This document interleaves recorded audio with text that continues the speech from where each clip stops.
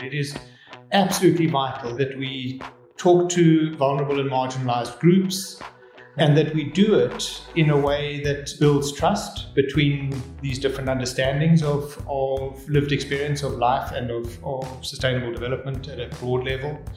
And also, I think, builds, along with trust and empathy, a sense of understanding of what other people's lived experience is like.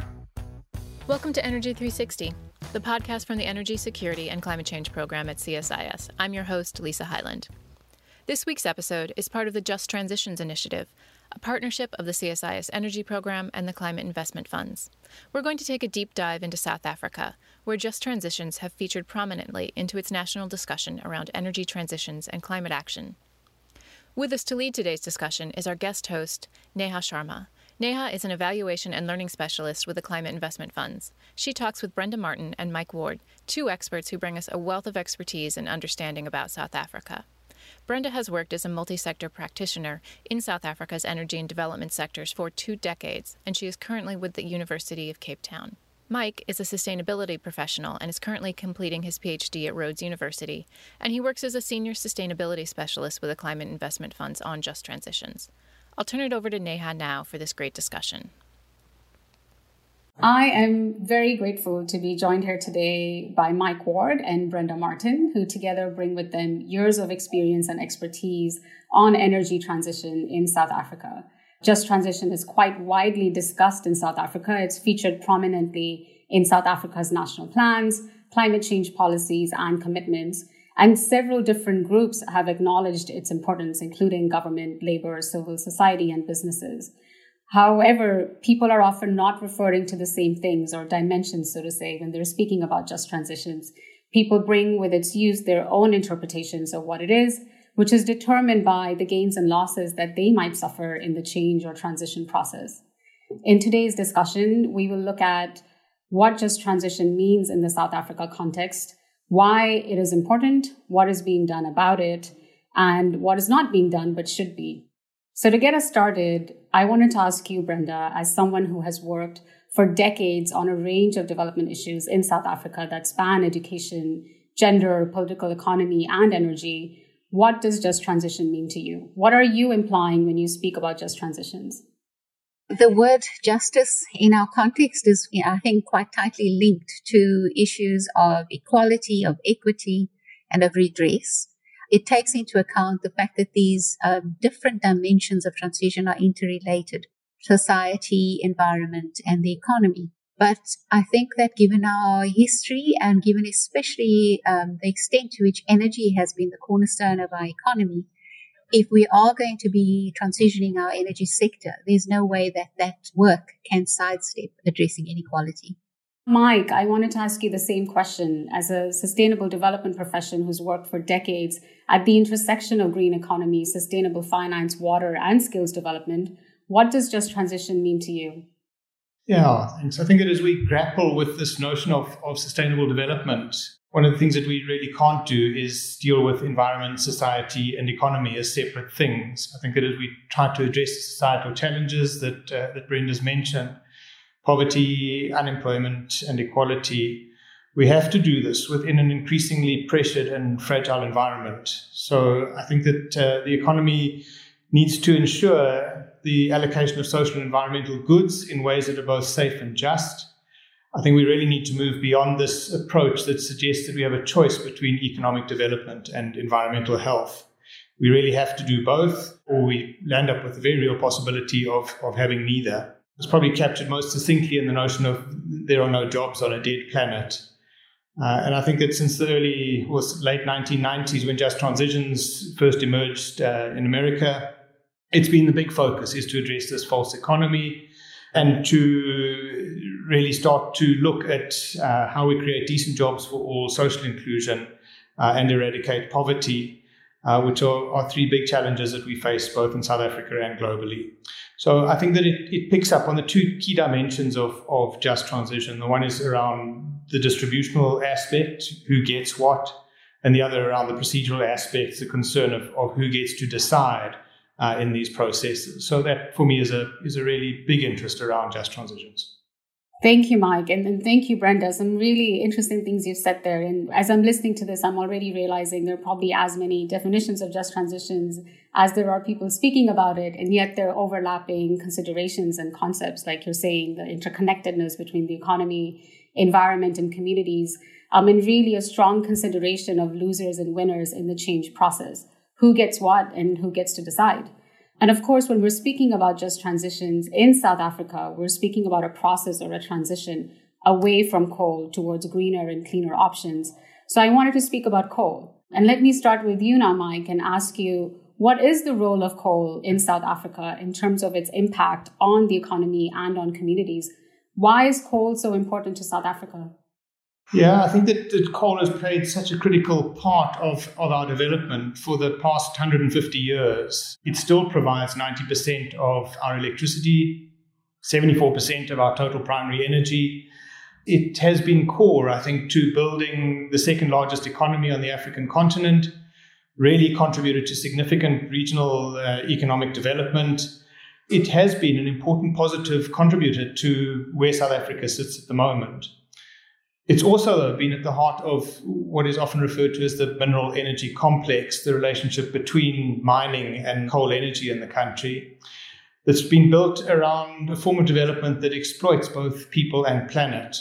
So I think that, South Africa is the 15th highest emitter of CO2 in the world. We face significant resource constraints around, for example, water, where it's predicted we'll have a 17% deficit of supply to demand by 2030. And all of this will be exacerbated by climate change. So, in the most unequal country in the world, with one of the highest levels of unemployment, over 30% going into COVID, probably closer to 40% coming out of it, persistent poverty, we really need to address the environmental and social challenges. And this will require a very rapid but just transition away from coal. And Brenda, would you agree with the facts that Mike is highlighting as the most important aspects of coal on the South African economy and communities, both on the positive and negative side? Are there other impacts at this intersection of environment, economy, and community that are important to understand truly the complexities of this transition away from coal?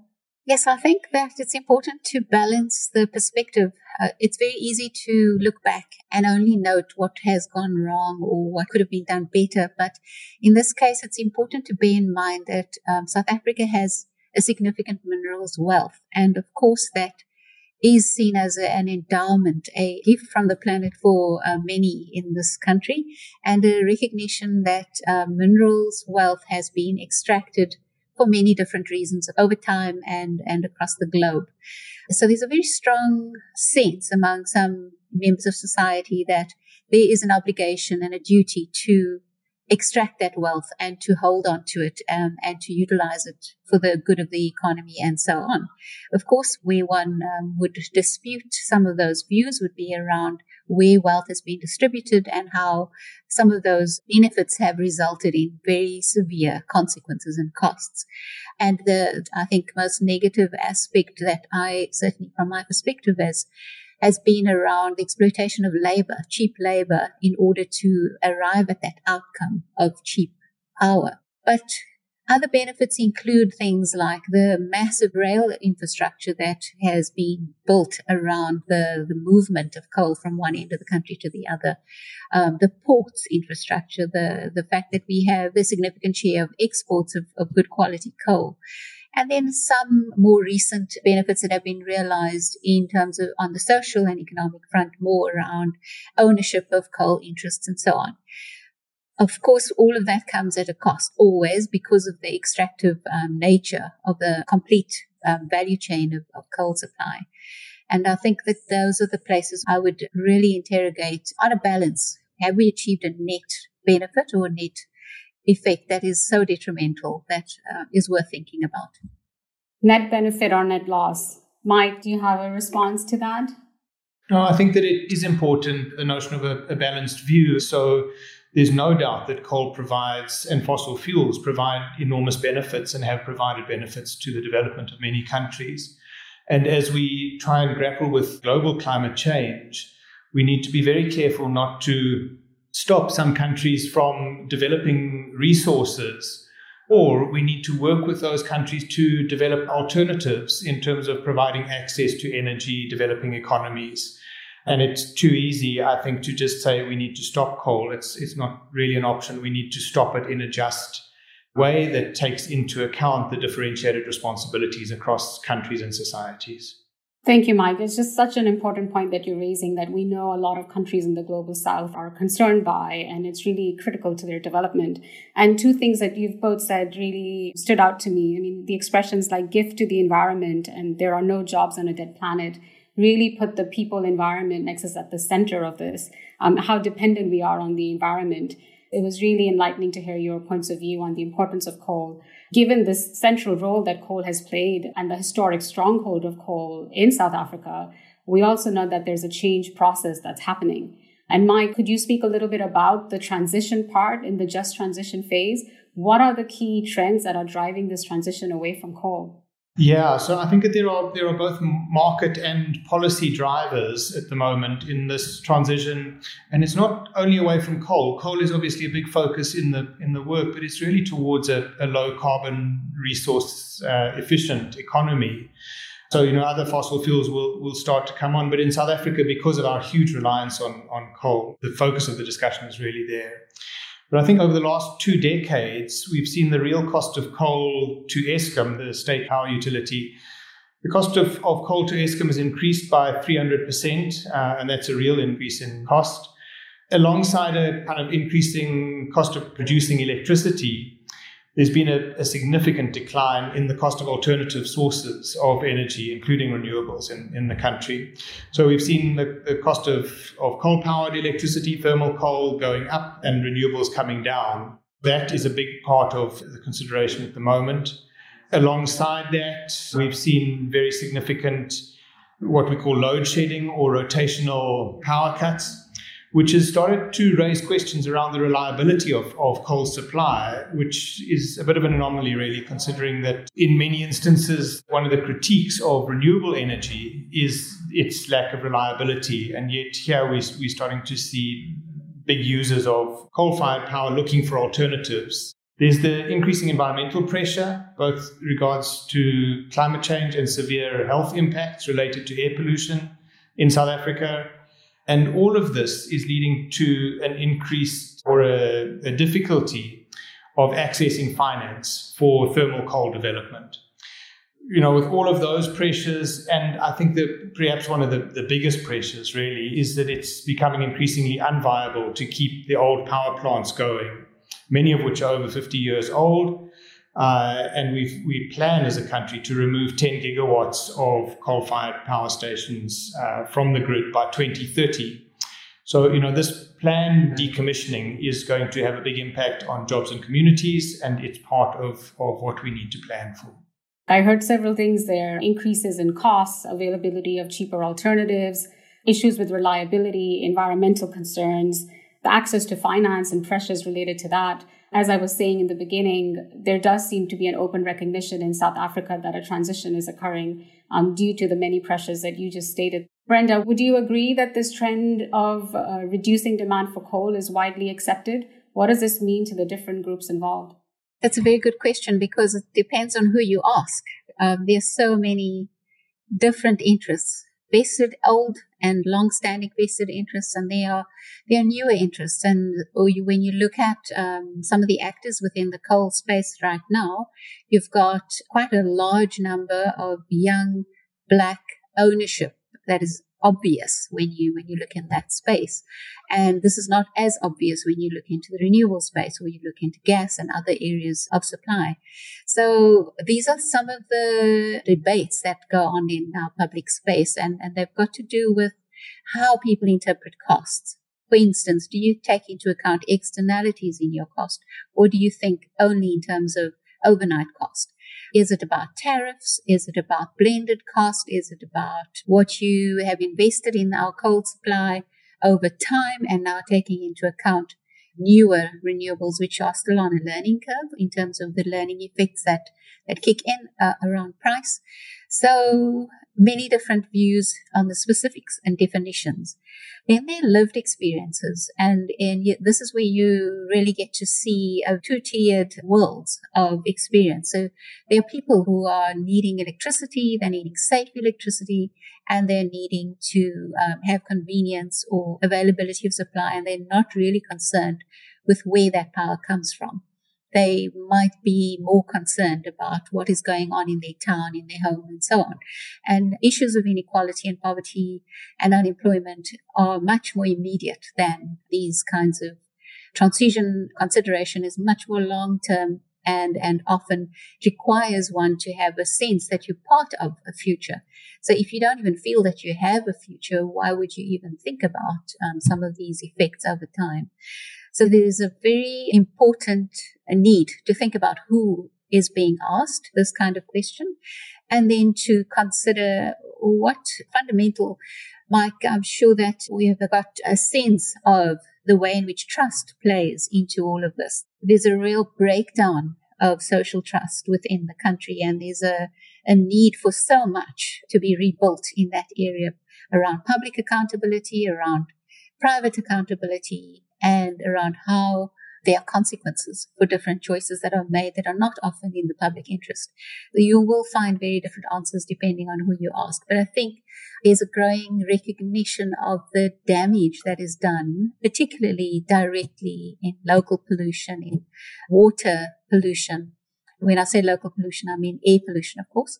And then the kinds of social plans that are not actually fulfilled by mining companies when extraction is complete.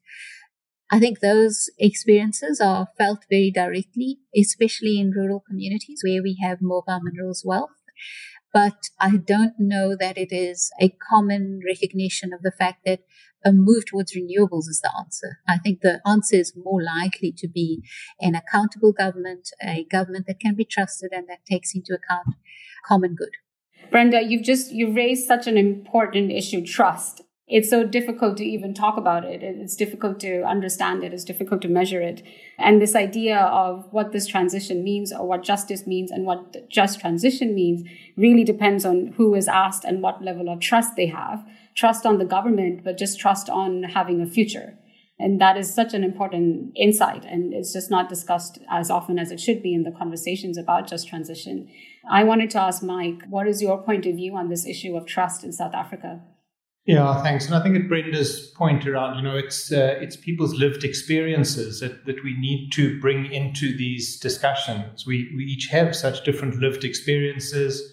A big part of the critique of much of the environmental movement, both in South Africa and around the world, has been that times it's a bit tone deaf to the lived experience of marginalized communities that rely on things like coal to make a living, to support livelihoods. And I suppose that's where the kind of procedural justice dimension of just transitions becomes so important. It is absolutely vital that we talk to vulnerable and marginalized groups, including workers, women in coal communities, the youth seeking to enter the economy, and that we do it in a way that builds trust between these different understandings of lived experience of life and of sustainable development at a broad level. And also, I think, builds, along with trust and empathy, a sense of understanding of what other people's lived experience is like. And so it's both trust and empathy that we need to build through these various levels, I suppose, of dialogue and action as we move forward. The question then at the heart of this discussion becomes, what will make this transition just? What does a just transition imply in a country like South Africa with the triple challenge of poverty, inequality, and unemployment? Mike, let's start with you, but I'd like to ask both of you, what do you think are the top concerns?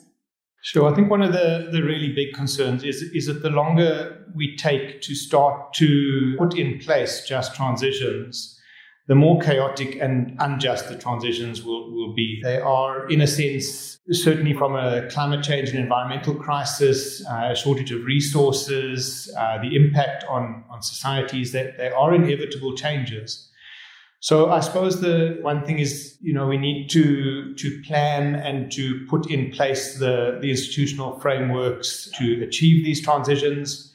We need to build capacity in communities to have their concerns and aspirations heard and included in planning and change processes.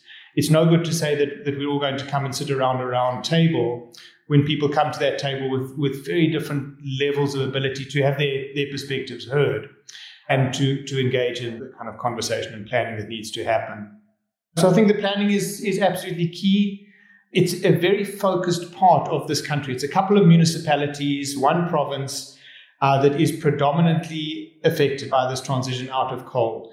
And so I think if we're starting to ask, well, what is it we need to do? We can certainly put a big bit of attention there and learn our way into a just transition, into doing something different with the key role players involved in that area. Thank you, Mike. And your emphasis on planning is just so critical and well taken. And Brenda, I wanted to ask you the same question. What does a just transition in a country like South Africa, what needs to be done for this? I think one thing I'd like to see happen is, first of all, a recognition of the fact that there are benefits within a transition and that we are missing out on some of them as we delay on moving forward. There are provinces that have really they've realized gains, massive gains in relation to investments in renewable energy. I point to particularly the Northern Cape and the Eastern Cape. And these are provinces that had real problems before the transition kicked off in terms of realizing and attracting foreign investment and creating jobs and attracting tourism even into those provinces. So there are two very clear examples of provinces that have had a massive turnaround already. The provinces that are going to struggle the most with the transition in relation to dislocating from coal and moving away from further investment over time, there are many opportunities to draw on global lessons that have been learned in making these transitions and to capitalize on things like differentiating where there are skills transfer possibilities and where there are perhaps intractable problems that need to be addressed, that require real and meaningful social protections to be introduced. A lot of the momentum has been lost over the last few years, which we need to regain as quickly as possible on the move to renewables. But on the other side, we've also lost opportunities to plan and to ensure that that time was used well to plan and to ensure that some of the very real consequences are prepared for. So for me, the important thing is to get moving. There's been some consultations around the country, but there's a need to move ahead on especially dealing with the risks and the consequences of very clear economic argument for moving away from new coal investments. Brenda, you spoke about how specific provinces will be impacted more, an important and urgent time that has been lost, and there's a need to make up for it. And you mentioned briefly some of the consultations that have already taken place. Could you elaborate a little bit more on what has already been done in South Africa? So there's been one process that was hosted by the National Planning Commission, and it actually involved conversations within affected provinces where communities were invited to come and present their views around what they anticipated. And in that process, they identified several more items of concern than those linked with energy, like land access and employment. Then there have been a few conversations about this, mostly led by the renewables industry. But of course, because of its vested interest, it isn't as successful in achieving a common wide debate. So at the moment, my hopes lie with a NEDLAC process, which is the National Development and Labour Council. It's a space where business, labour, and government and civil society are meant to be able to engage on these issues. And there have been some conversations about employment concerns, a little bit of a conversation around employment losses in the coal sector. But I think we are far away from having sufficient public engagement on this topic. So lack of a common wide debate and sort of far from where we need to be. Mike, did you have some things you wanted to share in terms of what has been done in South Africa in different contexts, say national, regional, and community level already that may have worked? Yeah, so I think picking up on Brenda's point about NEDLAC being a really key place for this dialogue to happen between the various social partners. NEDLAC, I think at the end of 2018, hosted a national jobs summit. And at that job summit, it was agreed that given the impact that a just transition or a transition out of coal is likely to have, there was a necessity to set up a national central body, a Presidential Climate Change Coordination Commission, to support some of this planning, dialogue, policy development, to support a just transition. That Presidential Climate Change Coordination Commission, we're hoping to see it emerge relatively shortly. But that, I think, will be a key space for this dialogue to happen. I think that the work that the Department of Trade, Industry and Competition, as well as our Department of Environment, Forestry and Fisheries, have been working on in terms of a national employment vulnerability assessment, as well as sector jobs resilience plans. All of this work provides such a good basis to think about and develop the just transition in South Africa. These all sound like very encouraging, steps towards dialogue. But Mike, would you say it's easy to collaborate and hold these consultations and have this dialogue? Is it easy to collaborate to achieve just transitions? Are people talking about the same thing when they're having these dialogues?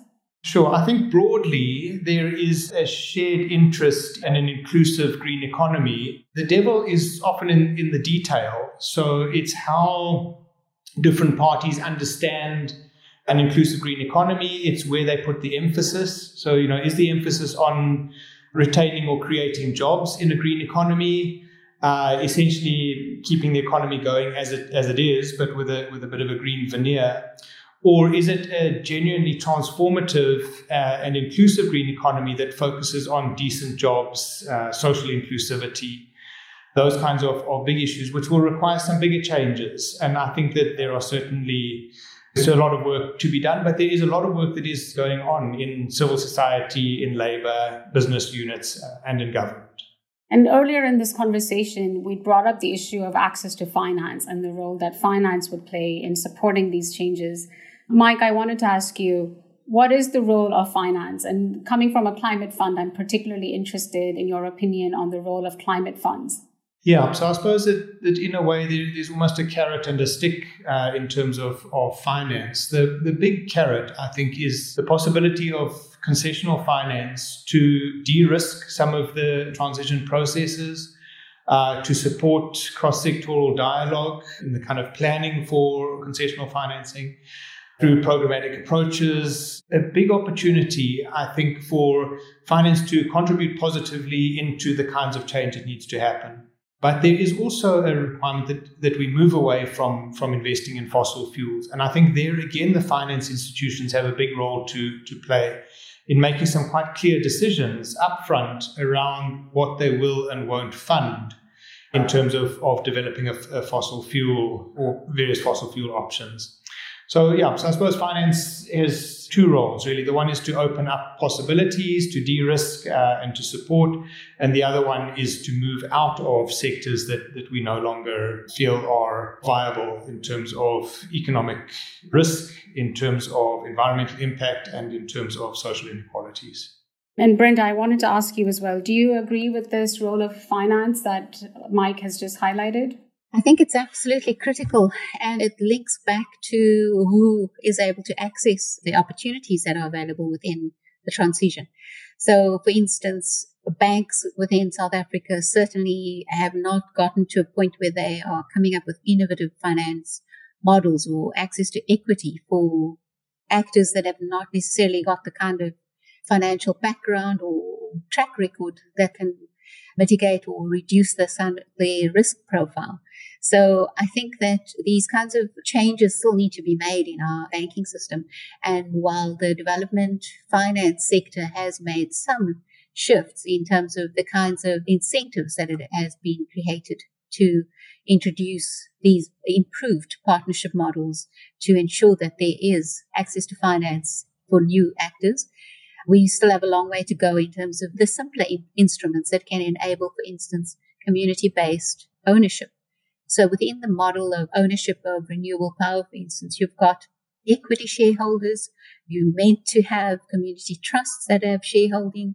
And then there's always a requirement for Black shareholding as well. But most of those actors thus far, in my experience, have had to really either apply for loans, they have to find some way to participate. The system isn't yet shaped up sufficiently to drive those developmental outcomes that one wants to see in relation to finance. And it becomes another obstacle to achieving participation and access. I wanted to ask you a follow-up on this obstacle of access to finance. I mean, you spoke earlier about historical injustices, and this access to finance is intertwined with that issue in so many countries. Would you say that this issue of finance, but also policies that are associated with transition, how are they enabling or disabling Black participation in South Africa? So there are many requirements which are meant to be drivers to transformation. But transformation can hardly ever happen in a vacuum. There's got to be an enabling environment. Otherwise, it just becomes a blunt instrument to create outcomes like fronting. Fronting, I may explain, is when you just ensure that you have a Black shareholder on paper and actually that person has no decision-making power, no ability to influence how the business will take shape.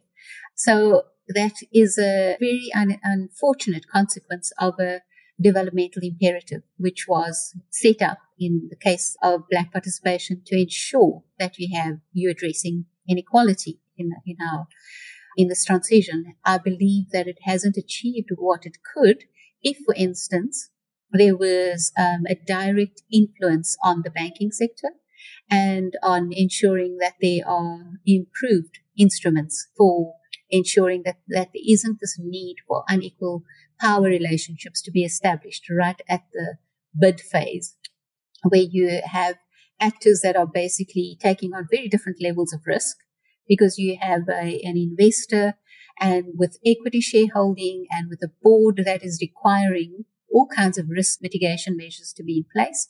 And at the same time, they are meant to be actors who don't have that capacity to offer that risk cover.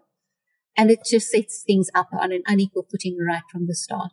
So I think there are some fundamental shifts that need to happen if you want to achieve transformation through the transition. Access to finance and equitable access to finance is going to be a very important problem to solve. And the other side of making this equitable would be the increase in capacity that's needed, the investment in education and skills, the human capital development side of this. What would you say is the action needed in the short, medium, and long run in terms of skills and education? I know this is an area you've worked on and you feel quite passionate about. What would you say is needed? Yeah, I think that both Brenda and I share this big interest in skills development and recognizing that it's absolutely key to opening up alternative economies. We're going to need to develop new skills in the youth, particularly, so that they can fit into an emerging economy and drive an emerging economy, become entrepreneurs and support new economies.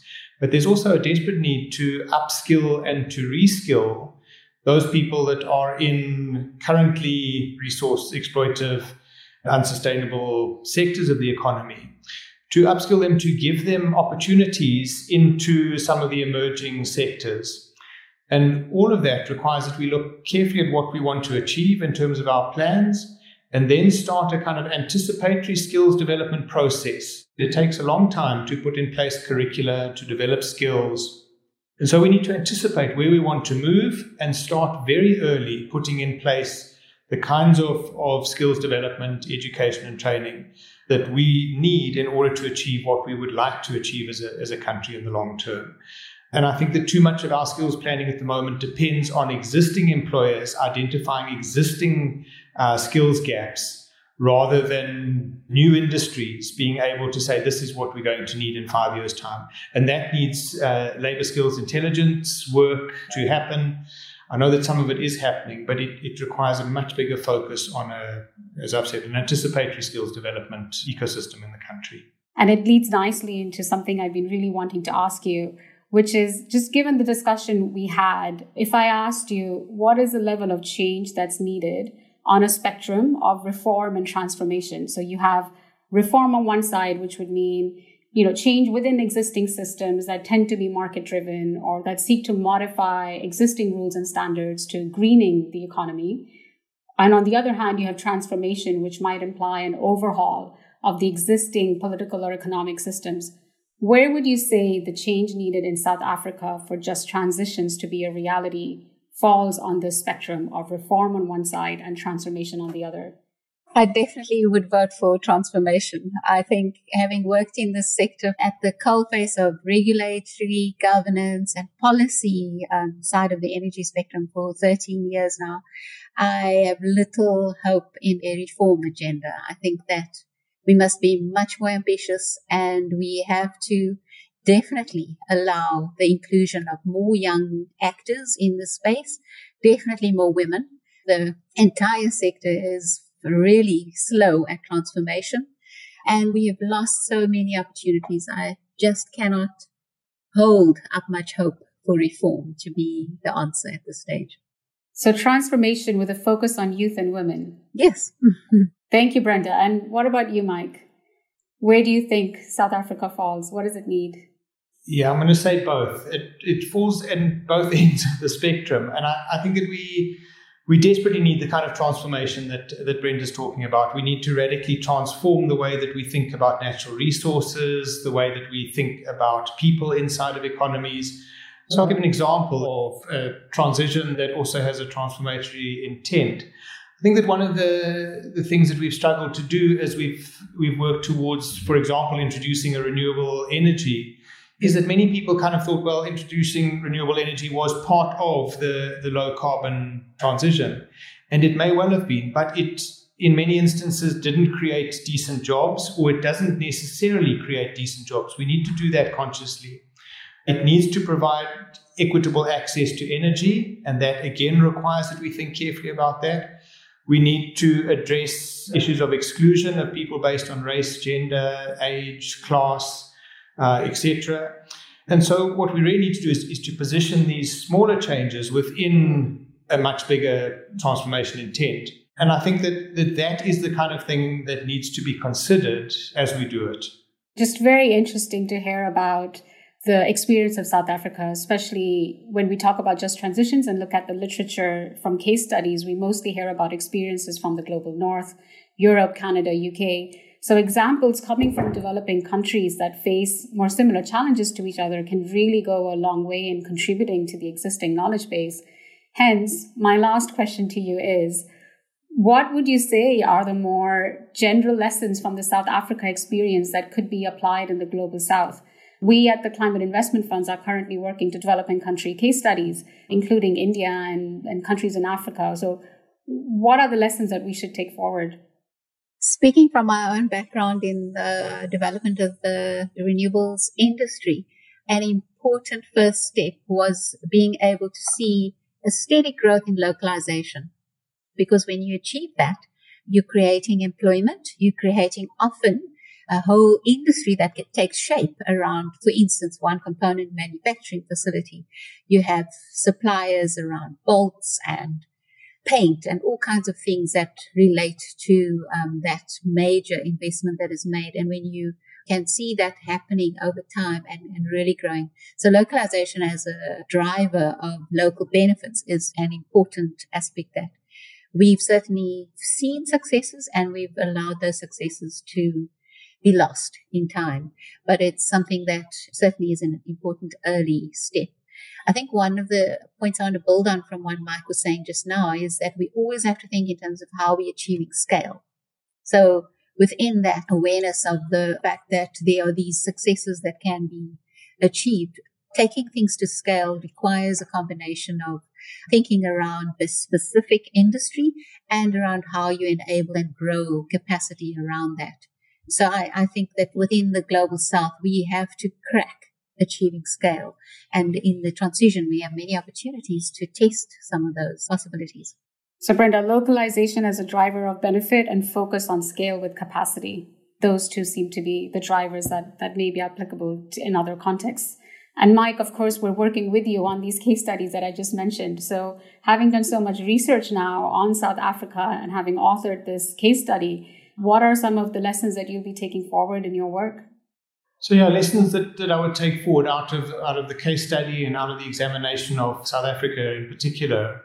I think that the climate investment funds and the partner multilateral development banks that it works with supported very early on some climate modeling, the long-term mitigation scenarios in South Africa.